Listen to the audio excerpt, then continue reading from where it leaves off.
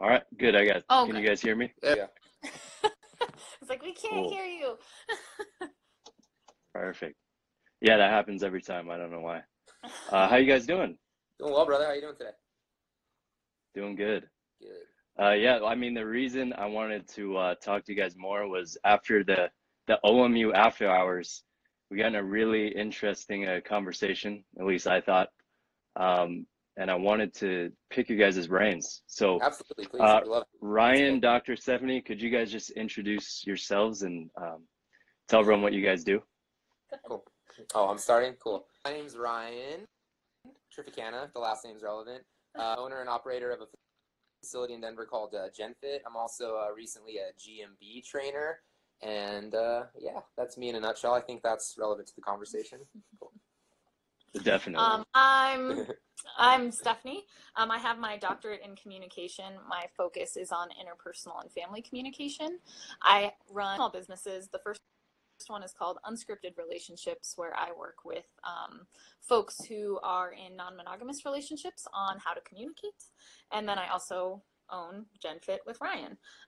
My primary movement has been yoga and pole dance, and that has informed also all of the stuff that I do in my PhD with regards to movement and how we sort of translate our programming to our students and what we hope to do in the future as well. Right now I'm in the throes of writing a book and getting some online coursework built and all that kind of stuff too. So that's me. And what is your book about? So I'm loosely calling it, use your words right now. I'm loosely calling it that. My publisher has not agreed to it yet. It is about how folks go on in like the nitty-gritty scale. It's about how folks in non-monogamous relationships have to create new language in order to express their experience in the world. Culturally, we have an expectation for monogamy, and that expectation has set our language up to provide information for people to transmit ideas about monogamy specifically. And it's things you often don't think about. And so when you start experiencing a relationship style that's completely different, you oftentimes find yourself not having the language to actually explain what's going on. And so I'm looking at this from a cultural level of how do we create words? Just what is neologism and what does that do? And how does community build those words? And then specifically what I'm looking at is the actual legitimate creation of words like metamor, which is your partner's partner in the monogamy world. I'm also looking at how people use metaphors to create understanding. And then finally, I'm talking about embodied word creation. How do you feel a new meaning?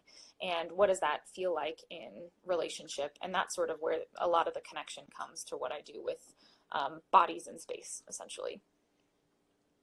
That's interesting because I'm just thinking when you're in the average person in our culture gets in a relationship or they meet someone they like, they automatically think there's a rule of monogamy, right? Mm-hmm. There's all these like structures and rules that are set in place. Yeah, and then you never really verbalize them. There's just unwritten rules, right? So what I've noticed is even when people verbalize them, like why, I think you were talking about asking why 5 times, right? Like when you do ask why, they get pretty soon to like, that's just how it is, or this is right and this is wrong. And even if they can rationalize that maybe that's not the case, it's the feeling that is what you have to deal with, right? That's the main thing. So how do you, in your work, how is that changed or expressed or transformed if it needs to be? Yeah. Typically, the folks that I work with have sort of already started questioning monogamy. I don't usually like walk into a room full of people who are like married or engaged and start like spewing like, let's deconstruct your relationship style. So usually it's people who are already curious about it, who are already thinking about it. And the first thing that people tend to look for is someone to talk to about it or read about it or research about it and see like, how does your relationship look and what does that mean and how do you navigate those sort of experiences. And when I work directly with clients, because I call it advising, I'm an educator. When I work with people and they first start breaking down those walls, a lot of times I'm greeted with questions. How does it work? And then once they finally find a partner that they start exploring this with, that's when we start to talk about emotions. And I use various tools on, I call it an emotional body compass, where we figure out what you're feeling, how you're feeling it. But there really is this meeting of having to understand what's happening in the world around you. So that I actually have a little graph that I can show you. It's not a graph, it's an image that I work on. Yes, I love graphs. This is my like model of unscripted relationships, if you will. But you have to look at it from knowing yourself, knowing your culture, and then the relational co-creation. And so once people tend to start to realize, like, I've only done monogamy because it's what I've been told, and when to question it, and when they start to think through it, and they realize that it's not necessarily that's when they start to hit emotional walls, and you have to work through those emotions in a way that our culture also doesn't prepare us for. We're like, shut down your emotions, don't think about them, especially things like jealousy, where people are like, I can't feel jealous, it's the end of the world. And it's like, no, it's okay. Like, it's fine, embrace it, just deal with it in a way that's reasonable, rather than denying that it exists and things like that. And then you have to then do the co-creation portion too, which a lot of trust, it's a lot of communication, it's a lot of, right, how does this work? Do our ideas of an ideal relationship actually match up? How do we bring in other people? Do you do it together, or do you do all of that kind of stuff? And kind of also, I would say, like, defining where your own unique triggers and limitations and all that are, because in that pre-scripted monogamous thing, we'll kind of have the like set standards of like, this is the stuff that pisses me off that shouldn't fly in these relationships, or that I don't expect you to do. In a non-monogamous relationship, everyone might have different things that set them off, different things that they're okay with. So it's kind of up to the two people involved in the relationship to figure out, like, hey, what are the do's and don'ts? What is our set of rules, our set of standards that works for us as unique individuals and also as a unit? Yeah. So I think that's a big part of it too. And I'm trying to. So I think the chart. Look for the graph. But when you were saying that, like pre-scripted set of standards, that structure that our culture has in place. So I feel like there's a lot of benefits for that, and that two people really are on the same page automatically and compromise how their ideal. So if you give the people the freedom to be like, this is what I want, what do you want? Then there isn't that compromise, like, this is what it is. You have to find a balance. How do you not have one person like in a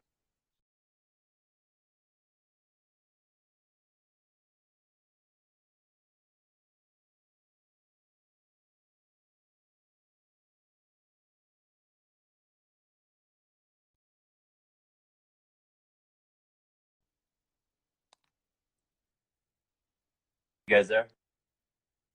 Sorry. Hang on. Can you hear me?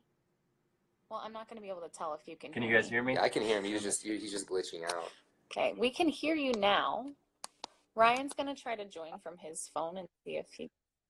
Yes. How do I join the live? No, someone just called me on the phone. That's. I don't know. Your phone is weird. I'm just trying to do our best through here. Well, shit. You guys are good. Someone called me. Okay. That's why I paused. Okay. Cool. Yeah, but I feel like that set structure. Do we need a structure to replace it, or is it best to just be like, we have to figure this out on our own and make up our own structure?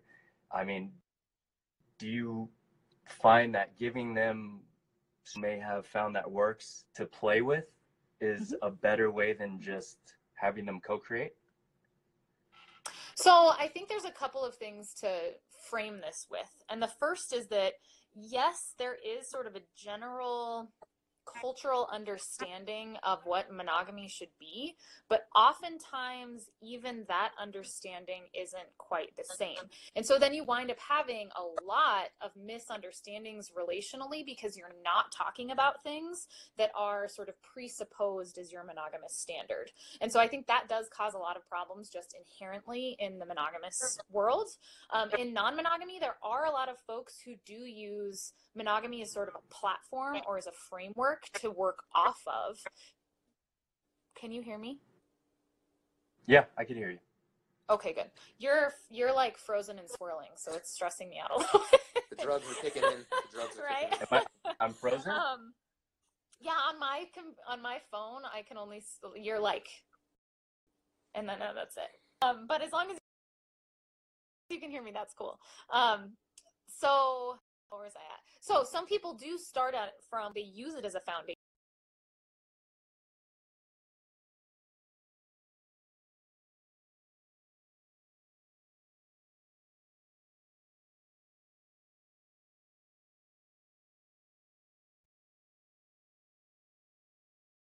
At large, there's rarely people that I have ever run into that like skip up to me and say like, I'm a relational anarchist, let me deconstruct everything right away. Like you start with a framework. So yes, I do think that it's important to have some, but also depending on you've been non-monogamous, your base level is going to look a lot different. Brian.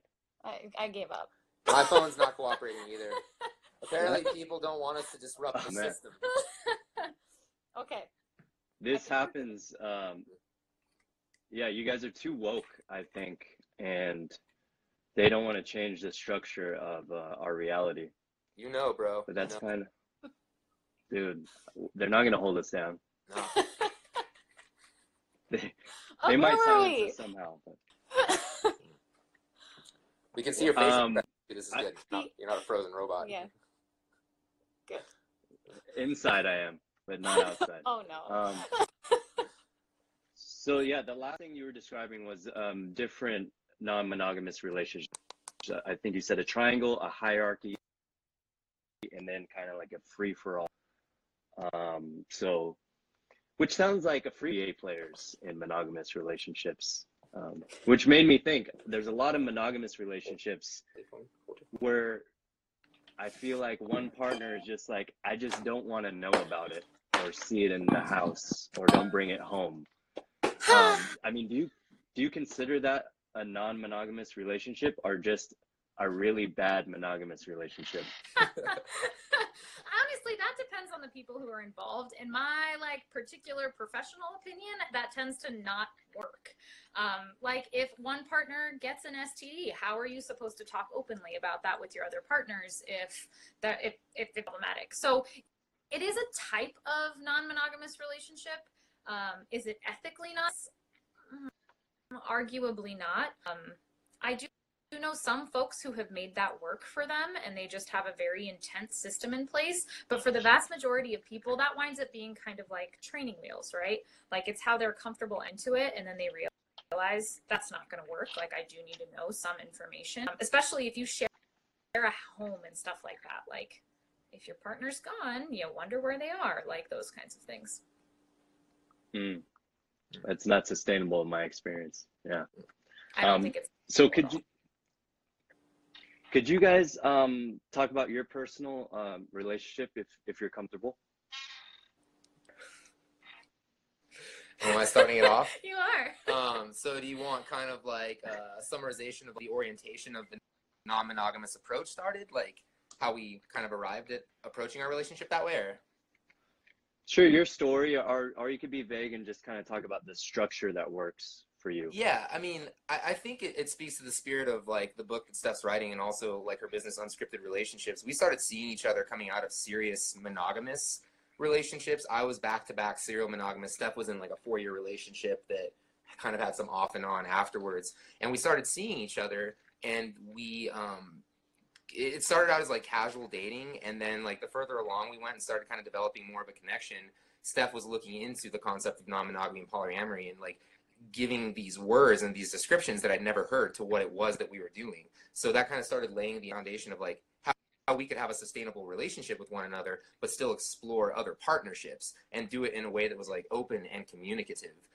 So that's kind of what put us down the path to like, hey, we know that we want to be open with each other. We are just in these long-term relationships devoted to one.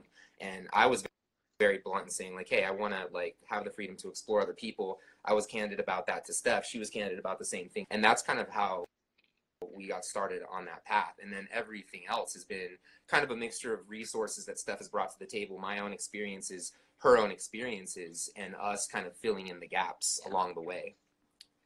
Yeah, so we've been going 10 years strong now. There's been a lot Wow. of variations. Open the entire time too, like from the get-go, which surprises a lot of people. It's been a lot of variations. Like at first we were just making it up as we went along. Like we didn't know what we wanted. We didn't know how it was going to look. In the middle, there was more of a definition of primacy and things like that. And then just as we started developing other relationships, we haven't necessarily used that language as much anymore. But then weird shit started happening. Like, you know, we bought a gym together. So those kinds of things, but we're unique in that we don't live together. I define myself as, I call it solo poly. And solo poly is for me, first and foremost, focusing on the things that I need as a human to function and maintain like this idea of wholeness myself. And part of that is I'm a raging introvert and I need a lot of alone time. And so that's part of why we structured our lives this way.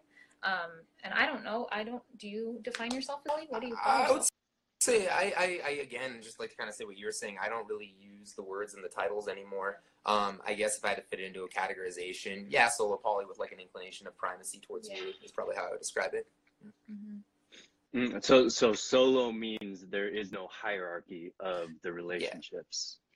Well, solo means more like, how do I want to say this? It means focused on like, I think about the things that I need as a human first, and then I think about like where my significant others can come into that and meet me where I'm at. I think a lot of folks who are in monogamous relationships think of themselves as like half of a whole. That's why you're like looking for your other half and all that kind of nonsense. For me, the solo is more indicative of making sure that I'm a whole human first.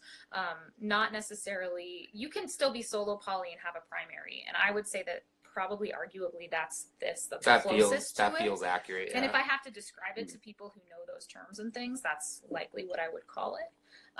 But that being said, like my other partners probably wouldn't be too stoked on that because I think they think of themselves as having some primacy too. So it's interesting. It just depends on one way that a lot of people view primacy is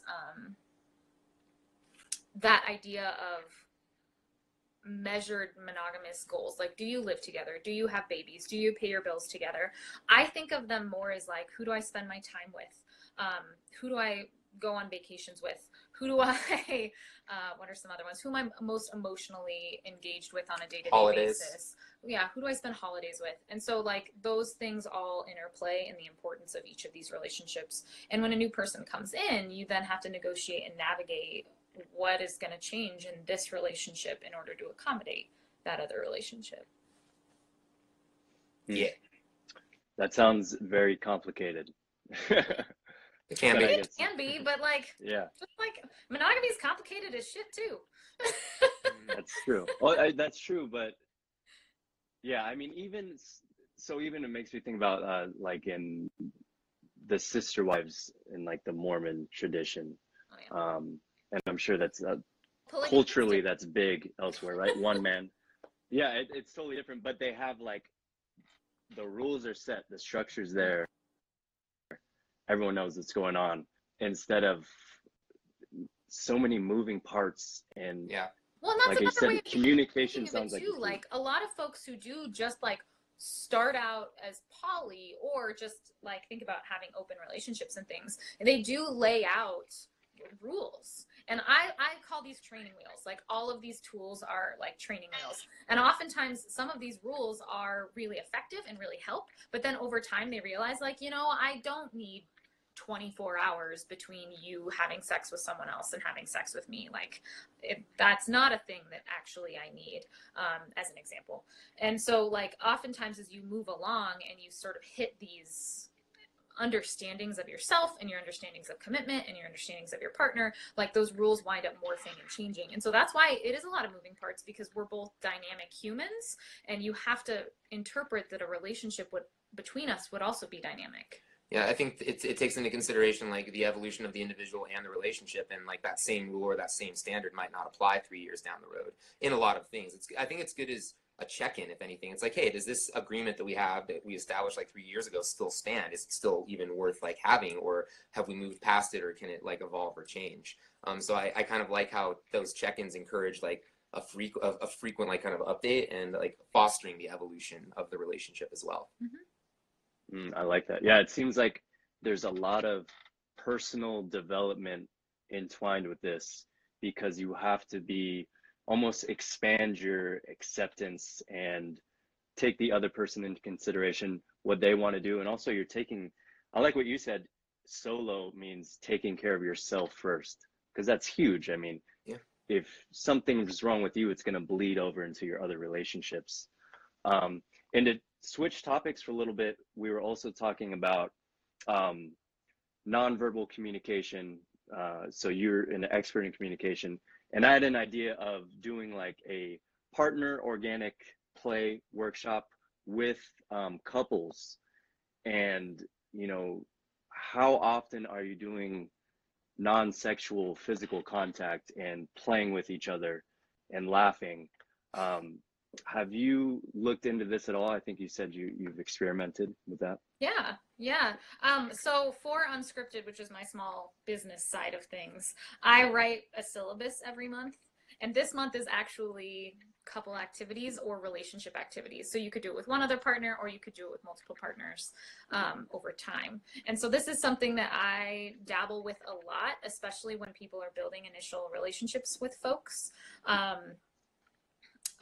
Like, how do you establish a unique, intimate experience with someone? And how much does that intimate experience, how much is that informed by stuff that happens not in the bedroom? And so, like, I do a gazing activity pretty regularly. I like partners to do breathing activities together also, like sitting back to back, breathing activities, like let's check in. But it's also just a really soothing, connecting activity. I've been playing with, in the project we just did, Fighting Monkey, I've been playing with how I can get my clients to use the practice ball with each other, and like, how would that inform that kind of dynamic? And so I do use some of those things, but it's also something that I consistently think about. But I also think that it's really important to have connections that are like between people who aren't romantic partners too. So I do just a lot of partner work in my classes at large, especially my dance classes, just because of the way they encourage you to move differently. And that's just speaks to how movement informs connection at large, I think. Yeah, I think especially like roughhousing is something a lost practice in adults, at least natural in kids. And when I've seen people, especially people or couples, do that, they get aggressive, but they're smiling at the same time, and it's non-sexual. They're playing. They look so like refreshed and rejuvenated after that. It's something that maybe they haven't experienced in a while. So, I mean, that's what guys are getting in like jujitsu. Yeah. Like, they're getting contact from other men a lot of times, and it's, where else do you receive that in a non-violent or non-romantic setting? So I think there's a lot of goodies for the body and the mind that are being left on the table when we don't. That kind of leaves our lives. Yeah. No, I would agree. It's like the further along I go in my practice, the more I find the value of the connectivity of working with other people in a multitude of settings, whether it's like reacting to another partner, like actual contact with a partner. Like I think Michael touched upon it in the Fighting Monkey module, how he finds it hard to train like by himself unless it's like a certain kind of thing. Like I've gotten almost, I don't want to say dependent, but like I just see such immense value of like the feedback and the connection that you get from working with other people in various types of scenarios that it's like it's again, it's just of immense value to me, and I think it's like you said, DJ, just something that's could be explored a little bit more further. You know? Yeah, it's therapeutic in a sense. There's a question I see that I'd like to hear you guys' answer. Marie Maddie07 says, do you get jealous when someone is better in bed and she is or he is hotter? So I guess it's a jealousy question and a question about, is that person going to take priority over me, maybe, which is a valid concern. So what happens when people have those concerns or feelings? First of all, like, jealousy is a normal emotional response that most people feel. It's gonna happen. So yes, of course, jealousy happens. Culturally and in monogamous culture, we give way more power to jealousy than I think we should. The fact that people used to be able to plead jealousy if they murdered their partner and like that was okay, like that just inherently tells us like the problematic thought process we have about jealousy. So yeah, sure, like if someone Ryan's dating I think has like epic boobs, I'm a small boobed girl, like sure, sometimes I might have like an insecurity flare up, just to be perfectly candid, but ultimately, like, are my boobs reflective of my character and are they indicative of the significance of our relationship? Ultimately, no. And so once I like come down off of my like, do you want to motorboat her all the time ledge, and Ryan like hugs me and says like, you're great, I love you, then I just put on my like adult pants and cool, move along. So sure, like when you have ongoing partners come in and out, like that's part of the perk of this, is we'll always have other people like come in and be cool and enrich our lives in different ways that we don't. It's the ways in which you do stand in yourself and the way you do value yourself that becomes different. So it's not better than I usually think of, it's just different. Like, and that was a dialogue that we like have ongoingly been developing, and it was something I told myself when I first started feeling the inklings of jealousy or insecurity into some of the partners, in regards to some of the partners that Steph would find herself with. I would ask myself, all right, why am I feeling jealous? And even if it was like superficial things like their height or they're more like or better at something that I valued, I deconstructed it and tried to find my own self-worth and also understand what it was I brought to the relationship and what it was that Steph appreciated about me. And in like plays, she tried doing the similar exercises. And it helps that we share that with each other, saying like, hey, even though I'm seeing this person, these are the things that I value about you. And yeah, I might feel jealous in this regard, but this is like the stuff that I know I like about what I bring to the relationship, and also stuff that I value about myself. And so it does come down to valuing yourself as an individual, loving yourself for who you are, and knowing that it's not about who's better. It is about just different, and someone is enriching your life and hopefully your partner's life as a byproduct. And you have to be comfortable with telling your partner that you feel that way too. Like, sure, I've thrown fits and I've kicked and screamed and whined and cried, and Ryan just like hugs me and pats me on the head and tells me he loves me and puts on British baking show and gives me a cookie and I'm good. Like, it depends on how you also need to be taken care of. Gordon Ramsay? No, Paul Hollywood. He taught me how to cook a steak, that Gordon Ramsay character. So it, like, that's part of it though. Like a small book, a workbook that I work with my clients, I call it the jealousy shift, and it's actually changing your relationship with your experience with jealousy, because once you view it just like any other emotion, like happiness, like identifying sadness, then it is what it is. Like acknowledging that you're jealous and it's okay. Like not feeling like it's this green-headed monster that people make it out to be. It's like, oh, if I'm jealous, it must be wrong, or I shouldn't be feeling jealousy. Like not attaching shame to the feeling of jealousy, but like sitting in it, acknowledging that you're jealous, and then working backwards from there and just figuring out why. And but it's important to say that sometimes your jealousy is right. Yeah. Like jealousy is indicative of a threat. Jealousy includes three things: you, your partner, and a perceived threat. Sometimes that perceived threat is real. And like that's when like thank your, I don't know, evolutionary emotional background for giving you the red flags you needed to understand that and talk through it. Spidey sense, lizard brain.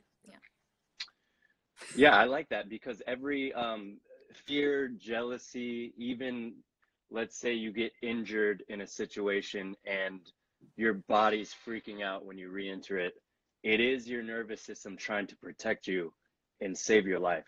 even a panic attack, right? Like it's these old systems trying to save you and shut you down and like play dead or whatever.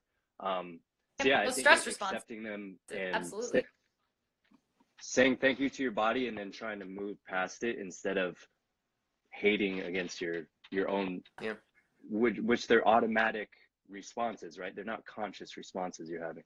Yeah. Yeah, I love that you said that. And it, from what you guys are saying, it keeps going back to, I view it as self-development, and like you're being forced in these situations where it brings up something out of your comfort zone and you have to express it, you have to acknowledge it, you have to work through it, bring it out to light. And I feel like you guys are just more evolved than the rest of us. I don't think that's true at all.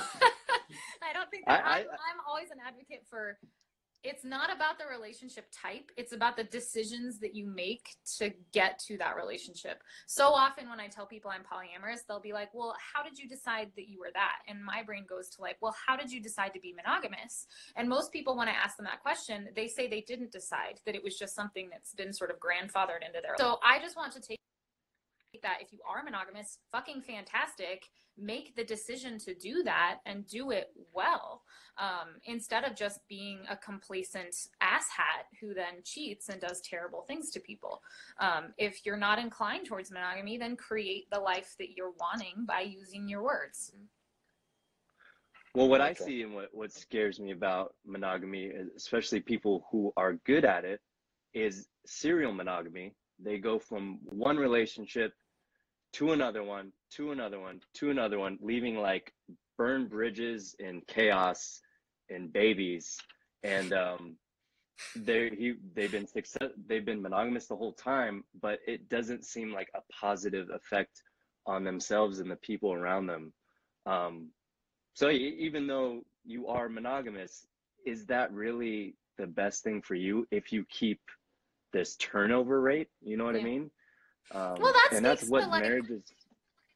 That speaks to what indicators of success are too. I think unfortunately we have this idea that you have to be in a long-term relationship and that relationship has to keep going in order for it to be successful. I think we would have a monogamy and polyamory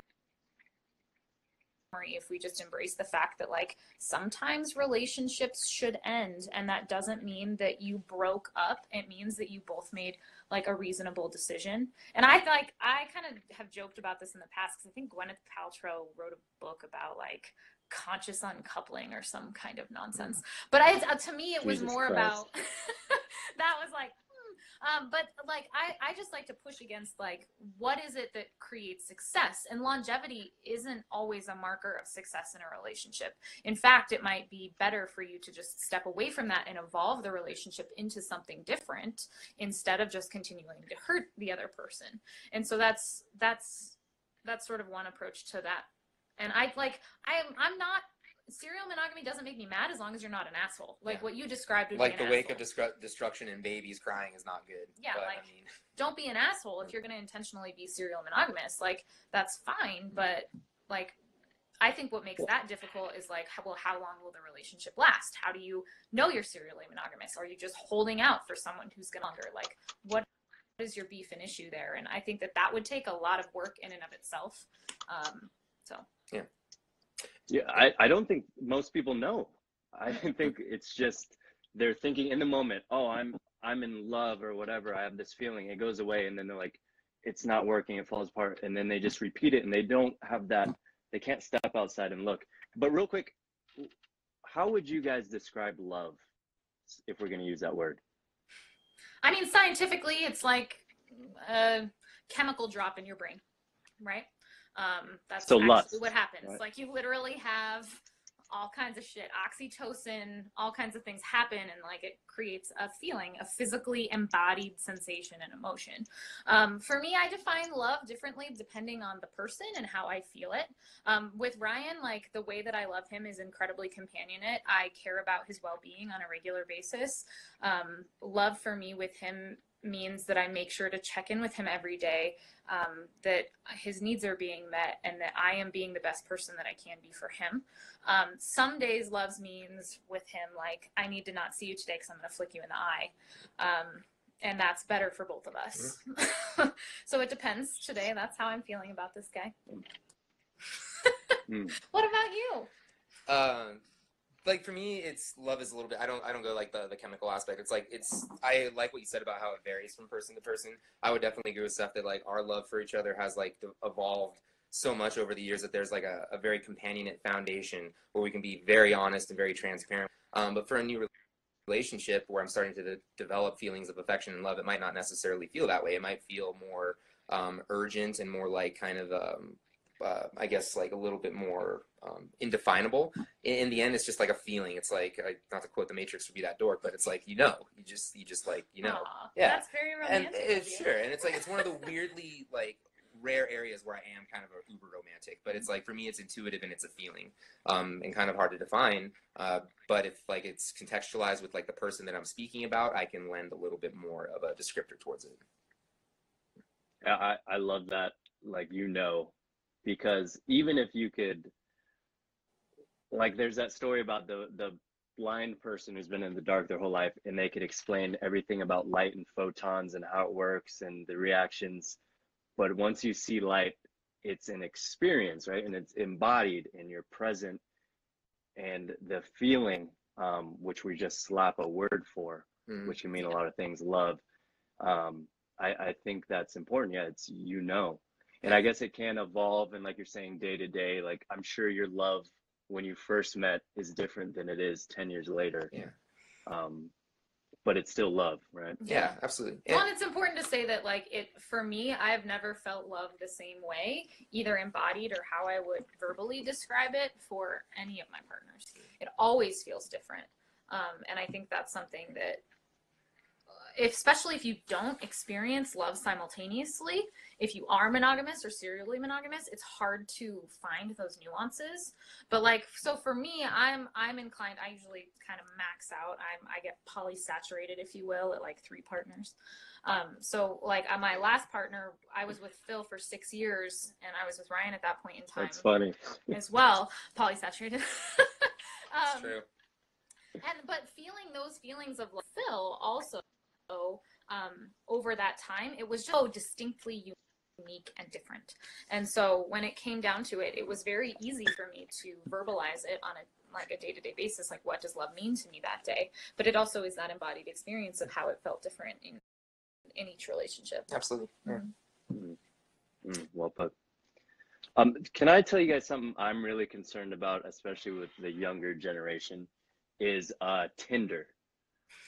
What I've seen, relationships now are so different than when we were younger. It's like too accessible, and there's no skin in the game. Like, I'm meeting people in real life for that reason. Yeah. I mean, there's lots of skin in the game in Tinder. Too much. There? Yeah. Sorry. Yeah, it's true. That was real. Nice. Yeah. Polysaturated to that one. You're on fire. I think it desensitizes people, and this is like what could contribute to that particular plague of like serial monogamy. People meet someone on these readily accessible dating apps, whether it's Tinder, Cupid, Bumble, or whatever. They date for a little while, and like the first sign of conflict, there's no effort for resolution. It's like, oh, I'll just move on because I have access to like this infinite database of potential partners that can meet my varying needs, like depending on where they are that day. And I think it's like the frequency, the accessibility, it just makes us kind of lose a little bit of the value we place on developing relationships. I can notice a distinct difference with how I used to interact with people that I met in person versus interacting with people that I correspond with online and then meet in person. I remember a lot more significance being developed from my relationships that like happened organically with like that first look across the room or whatever, versus like a dating platform like Tinder. Yeah, and there's no repercussions after you break up with someone, and it was someone you met through friends, and you're friends with their friends, and you're all in a group. It would be awkward for everyone, and they'd be telling you like, "Hey, you should call her," or "Hey," and it's like you had to pick a side, and it would take a long time to get over.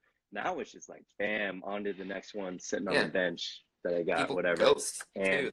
Take the low road. Yeah, it's a processed version of the organic dating we used to have, and that can't be healthy.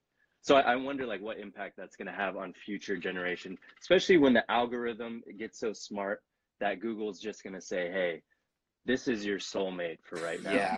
Like, the nightmare. this is who you need to meet. Yeah. So part of my jam in the way in which I like to think about the world is I think in systems. And I think that individualism is one of the primary systems that govern the way in which we as a Western culture interact with the people that are around us. And I wonder how much that, like the Tinder phenomena, just pushes us more in the direction of individualization, because we hone towards that. Like, how do I meet my needs? How do I stay on high? How do I use relationships as a self-medication? How do I sort of really push myself to be like the highest feeling person that I can in a world that continually tries to dampen our emotional experience and things like that. So systematically, I think it is inherently problematic until you do meet someone that sticks. And I'm not sure. I don't work with a lot of people under the 20-year-old demographic, because usually it's about like 25 to 34 when people have had a few monogamous relationships and get annoyed and decide to do something different. That's sort of the demographic I tend to work with. But it is definitely interesting to think about how that individualism and collectivism will be influenced as we move forward. And so that's interesting you said that. So do you think most people who opt for a non-monogamous lifestyle did it after realizing how failed their attempts at monogamy were? Or I think there's just sort of being two like, populations. There's one population that just thinks that they've been non-monogamous their whole life, and these were the people who had like multiple boyfriends and girlfriends when they were like in 4th grade, and like can call upon those scripts, and then like eventually like sort of did monogamy, but then had always found themselves in that. There's a large population that's that way. There is another population that like was in a monogamous relationship, started that like skepticism, that healthy monogamous skepticism, and then they realized like maybe something different would work, and like I value you and I want to maintain this relationship, and this relationship means a lot to me, but this other person is really meaningful to me too. How can I make this work simultaneously? And it winds up working more for people than I think they expect it to, because monogamy becomes this insurmountable thing that like, well, if I'm not monogamous, like so much of my identity is fading away and all this kind of crap. And there is a risk to it too, like it is stigmatized, and so there is that problem. But do you have anything to add? No, I would say thankfully, like currently where we live, I think there's more and more people at least aware to the concept of non-monogamy and poly. So I don't think it's still very heavily stigmatized, but I'd say there's more resources and more people that you can connect with, whether it's like meetup groups, like organizations or whatever. So I think it's encouraging for people that might be curious about it, that might have kind of kept it suppressed maybe some years back. So I feel like it's encouraging for people to maybe like think of this and be like, hey, maybe this is like the relational approach that I want to take, and I see that these other people are doing it, or maybe they have a friend that's spoken of it, and that could be kind of encouraging and motivate them to explore it. In it makes life a lot easier for us. Yeah, absolutely. And 10 years ago when I was like, I'm polyamorous, people their brain would explode. Yeah, it was so weird. Like freaking even 5 years ago. Now it's like, all right, there's some other people who know what this is. At least I have some context to talk to you about it now. Dating is tough. yeah. Dude, well, where I live, so I moved out here in like Temecula, California, 6-something years ago. And it's a very conservative like bubble in California. Like everyone goes to church and listens to country music, and they drink wine maybe. But I found this is one of the biggest swinger populations like I've ever seen in my life. Yeah. Well, that's actually they meet at churches and yeah. So what is with it blew my mind. I had no idea about this whole like underbelly of culture that was going on. And they're all married and families, and then they do this swinger thing. What? Underbelly. Kind of is. It is kind of. Yes, it's an because I was right under my nose, and it's still like people aren't. Oh, I'm in an open relationship. It's like very hush, secret society, but it's secret huge. Parties and gatherings. And the powerful people in town, like it's crazy. So is that a whole different section of non-monogamy? Is that what is? So there is a help me with man this? who wrote a book called The Lifestyle. I can't remember his name. Let me go look at the book really quick. Stand by. I want to see that graph too. Yeah, That's a I have graph a wire. graph. Cool. I have a book. So this guy, Terry Gould, this is a book called The Lifestyle. He talks about what he thinks the history of swinging was. And his argument was that swinging really started to come to the fore during World War II in the military, actually.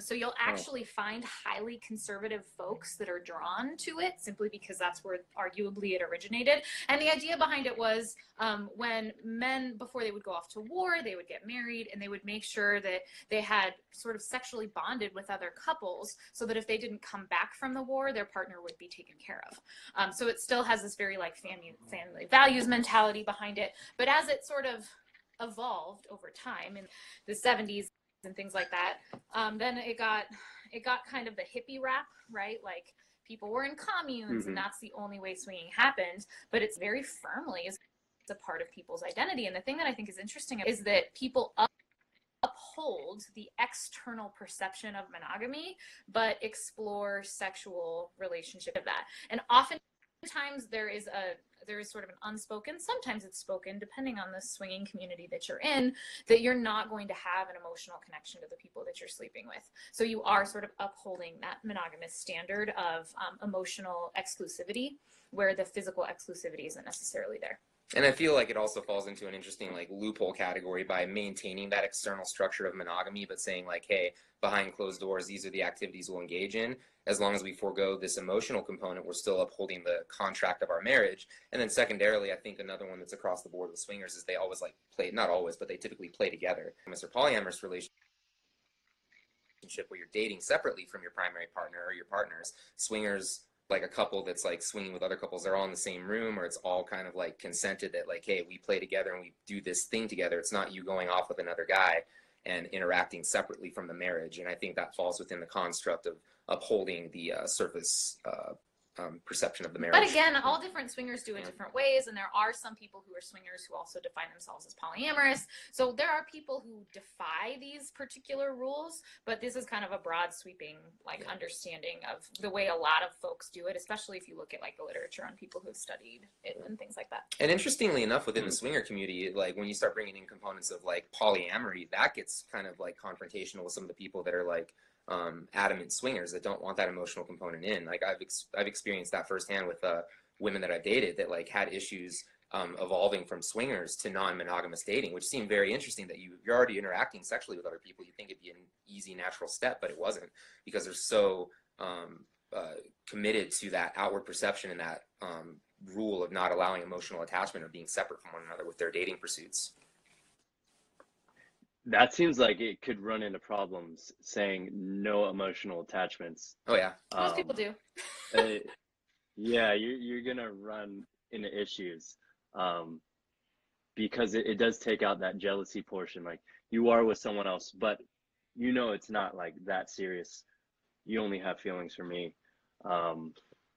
Yeah, I wonder if you could look at the success rate of that compared to non-monogamous. We need data on this. I think there actually are. There is some comparative data between swinging and polyamorous, but one of the biggest issues that I think about that sort of data right now is that it's all typically the people who are willing to participate in the research studies are like highly educated, upper to middle class white folks. And so we have very limited actual data because that doesn't actually match people who identify as polyamorous or consensually non-monogamous. It's the people who they don't have a risk if they participate, essentially. Like if you are this upper middle class white person, you're not going to have the same kind of risk participating in research as people of color do. And so like that, the data unfortunately is super skewed based on demographics because of that.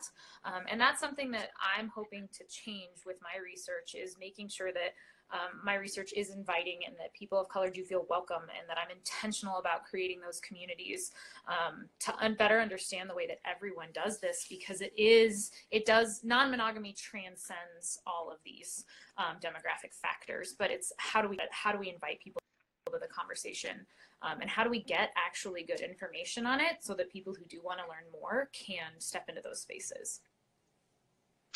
I would love to see that, because we know that the institution of marriage has what, a 50% success rate.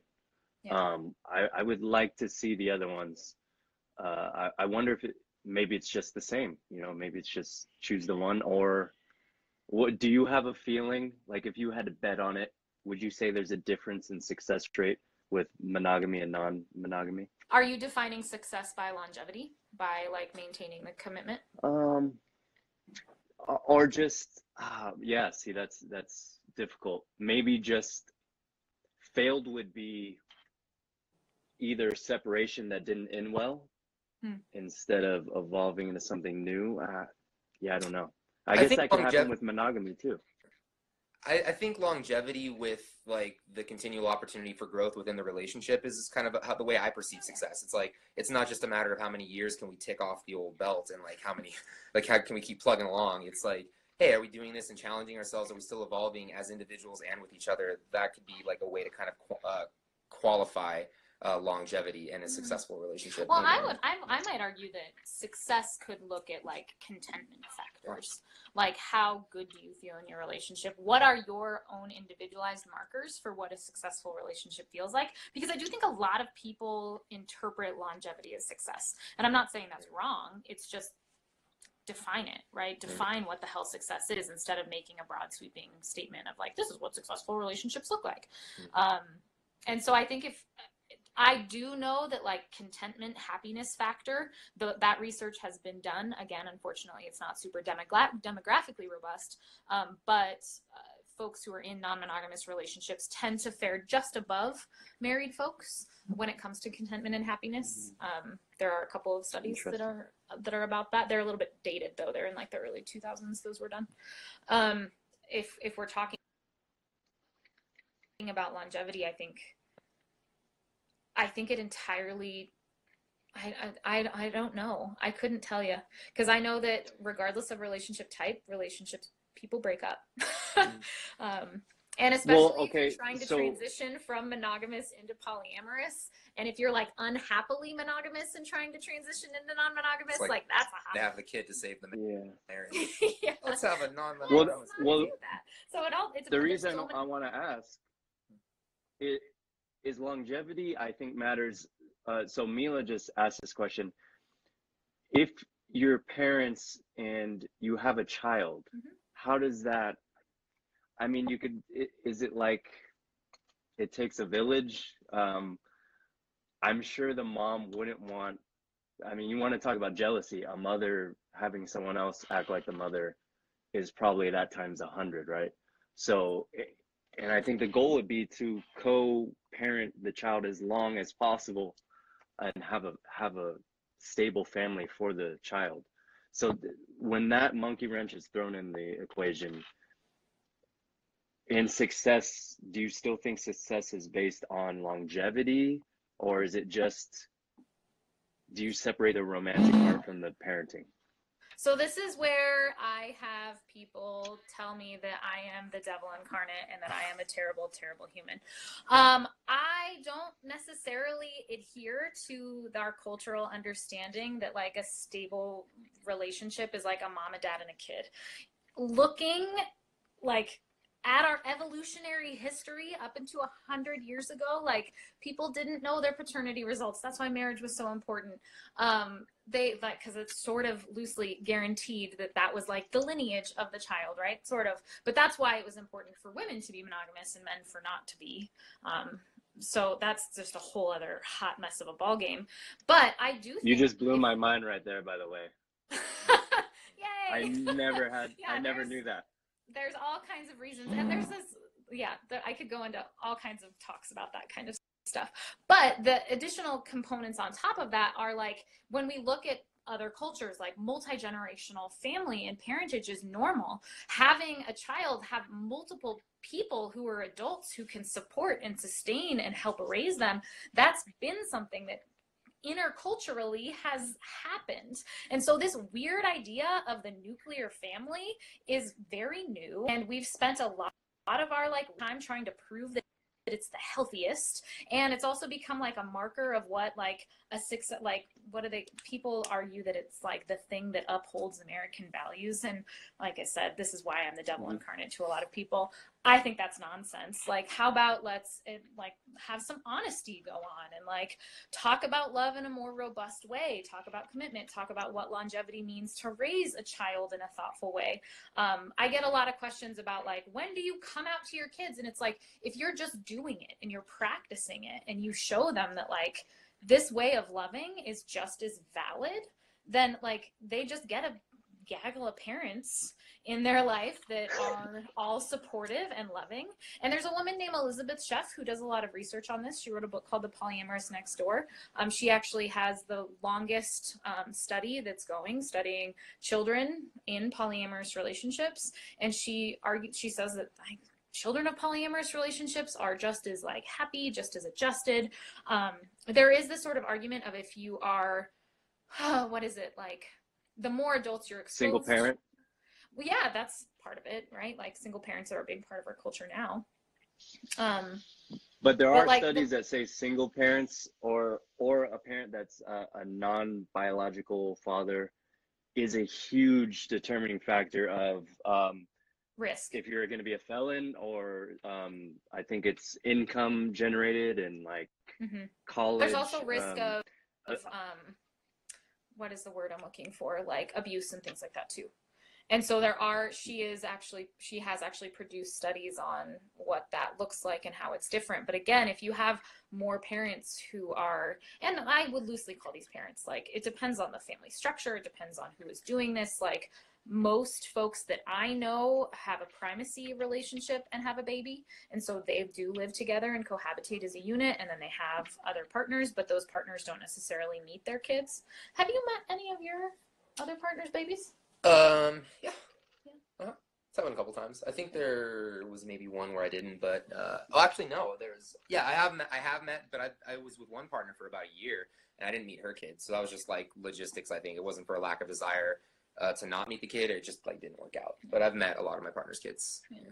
So it just depends. And they're still with the biological father. And I think in all cases, no. It was like they were with a new partner that was their primary, and they had the kid from a prior marriage or a prior relationship. But like the present primary partner was like raising the kid and like a father figure in their life. And you're like, Uncle Ryan. This is Uncle Ryan. Yeah, the weird Uncle Ryan that pinches Uncle the cheek and gives him a $5 bill. Hey, you're good, you. I'll be back next month. But that all depends on the people that are doing it and how they're deciding to do it. And a lot of people don't decide to co-parent at all. They have their baby, and that's not necessarily a part of their other relationships. That being said, there are people that, like, as a trifecta, decide to have a baby and they raise it together. It entirely depends on the group of folks. But arguably, based on Elizabeth Sheff's research, the people raised in those, and she's tracking them now, they're all in their late teens at this point. Like I said, those markers of contentment, well-adjusted, however you measure that, all of that kind of stuff is the same. Yeah, because in my mind, before you said that, I was thinking of those, like, you see the studies from like right-wing people saying like single parent families are horrible for the kids. But now after talking to you, I'm thinking maybe that's this same thing we're talking about with serial monogamy, where it's like there's a strained relationship. They're trying to keep it together for the kids. It turned out bad. The parents hate each other. They're going from one failed relationship to the other. That's going to be bad for the kid, no matter what. Yeah. So I wonder if having one income, all that kind of stuff too, makes it also very much more difficult. Oh, exactly. Yeah. Yeah. So I wonder if maybe the parent and the other are just friendly and good to each other and supportive in their life still, if the outcome would be different, and I'm guessing it would be, even if they're no longer the primary relationship. But once again, you guys don't think so, but I really think you guys are more evolved than the rest of us because of the emotional intelligence. I think you guys are more, well, the emotional intelligence you need, the resilience you need, the perspective and open-mindedness, and I do think you need more capacity and tools inside or at least you earn them going through these feelings and articulations that are going to come up inevitably. I like feel what like you there's said. a lot of growth. I like how you said that. Like, it's the tools that you earn. It definitely has been a progression. Like, if like we tried throwing people into the same scenarios that we encountered like a few years without the experience that Steph and I have had with our own communication, like other partners, like their heads might have exploded. I mean, we've gotten there through trial and error, like a lot of self-reflection, a lot of questions towards each other, a lot of emotional ups and downs. So I like how you framed it as like, yeah, it's earning it. It's a progressive process. You start somewhere and then you keep developing and growing. It's you got to start somewhere, and from there it's just like learning anything else, I think.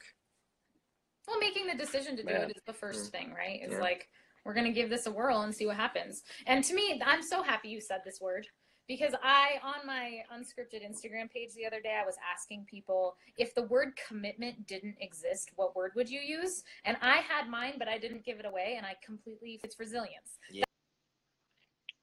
That's the word that I would use. Thank you for solving my word problem.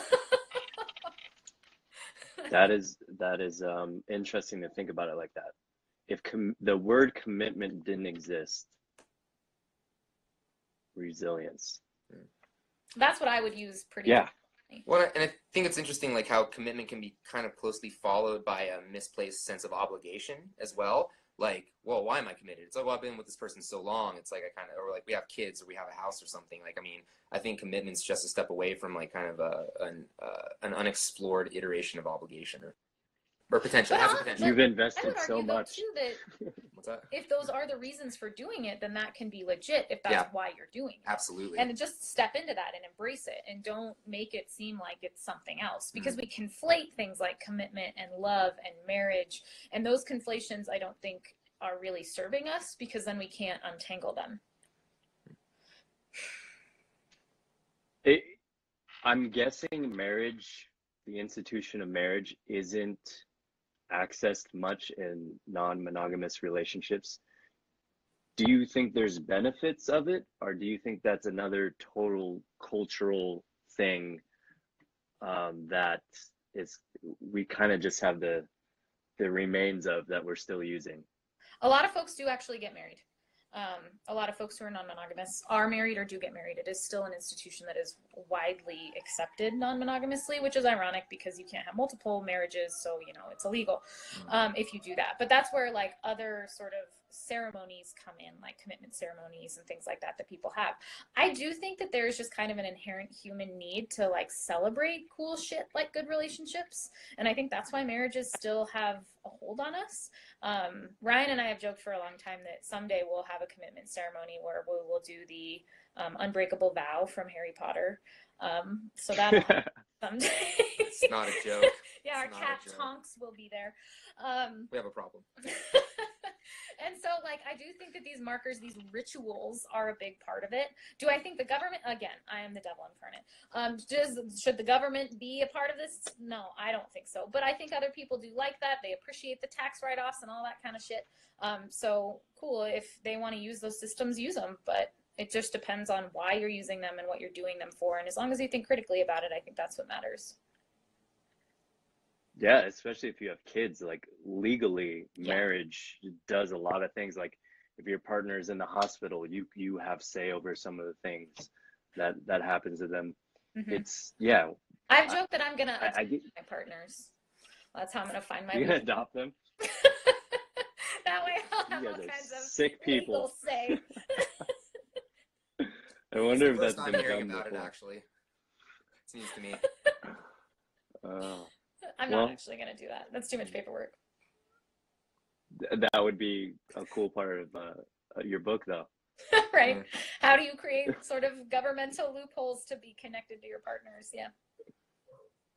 So have you found in your work helping people communicate and work transitioning into non-monogamy, that this communication crosses over to different areas, let's say with other members of the family or with work or peers? Can this cross over to other areas of your life? 100%. Almost everything that I teach is I pull from all different resources, be it organizational communication, relational communication, conflict communication, and I spin it with ideas that are relative or relevant to romantic relationships. But absolutely, the skill sets that I teach at large do translate across the board. The listening, nonverbal, how to set boundaries, like all of these things. That's why I actually do have a large monogamous base of folks who do follow me for relationship skills too. I have one client right now who's monogamous. These skill sets absolutely translate. Ryan, do you have any experience with what you've taken the tools and the growth with your relationship into other areas of your life or working with other people?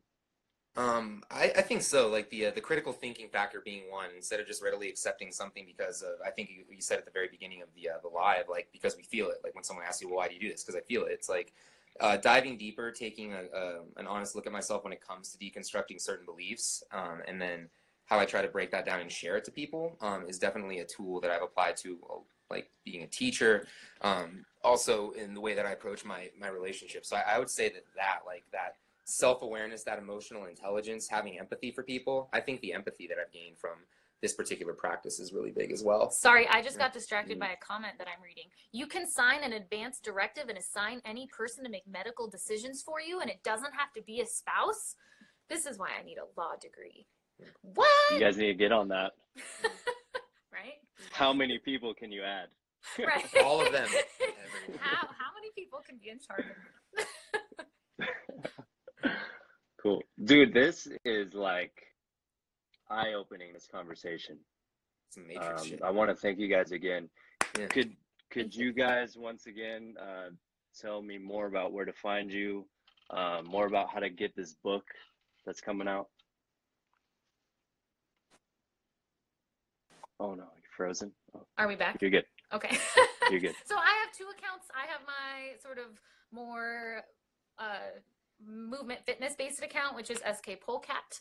That's the one I've joined through this live. And then Unscripted Relationships is my other Instagram handle. And that's where on both of those accounts right now, the link is in my bio for my Kickstarter.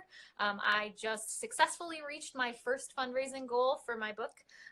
And I'm working towards getting funding for line editing, which is always an exciting expense to have.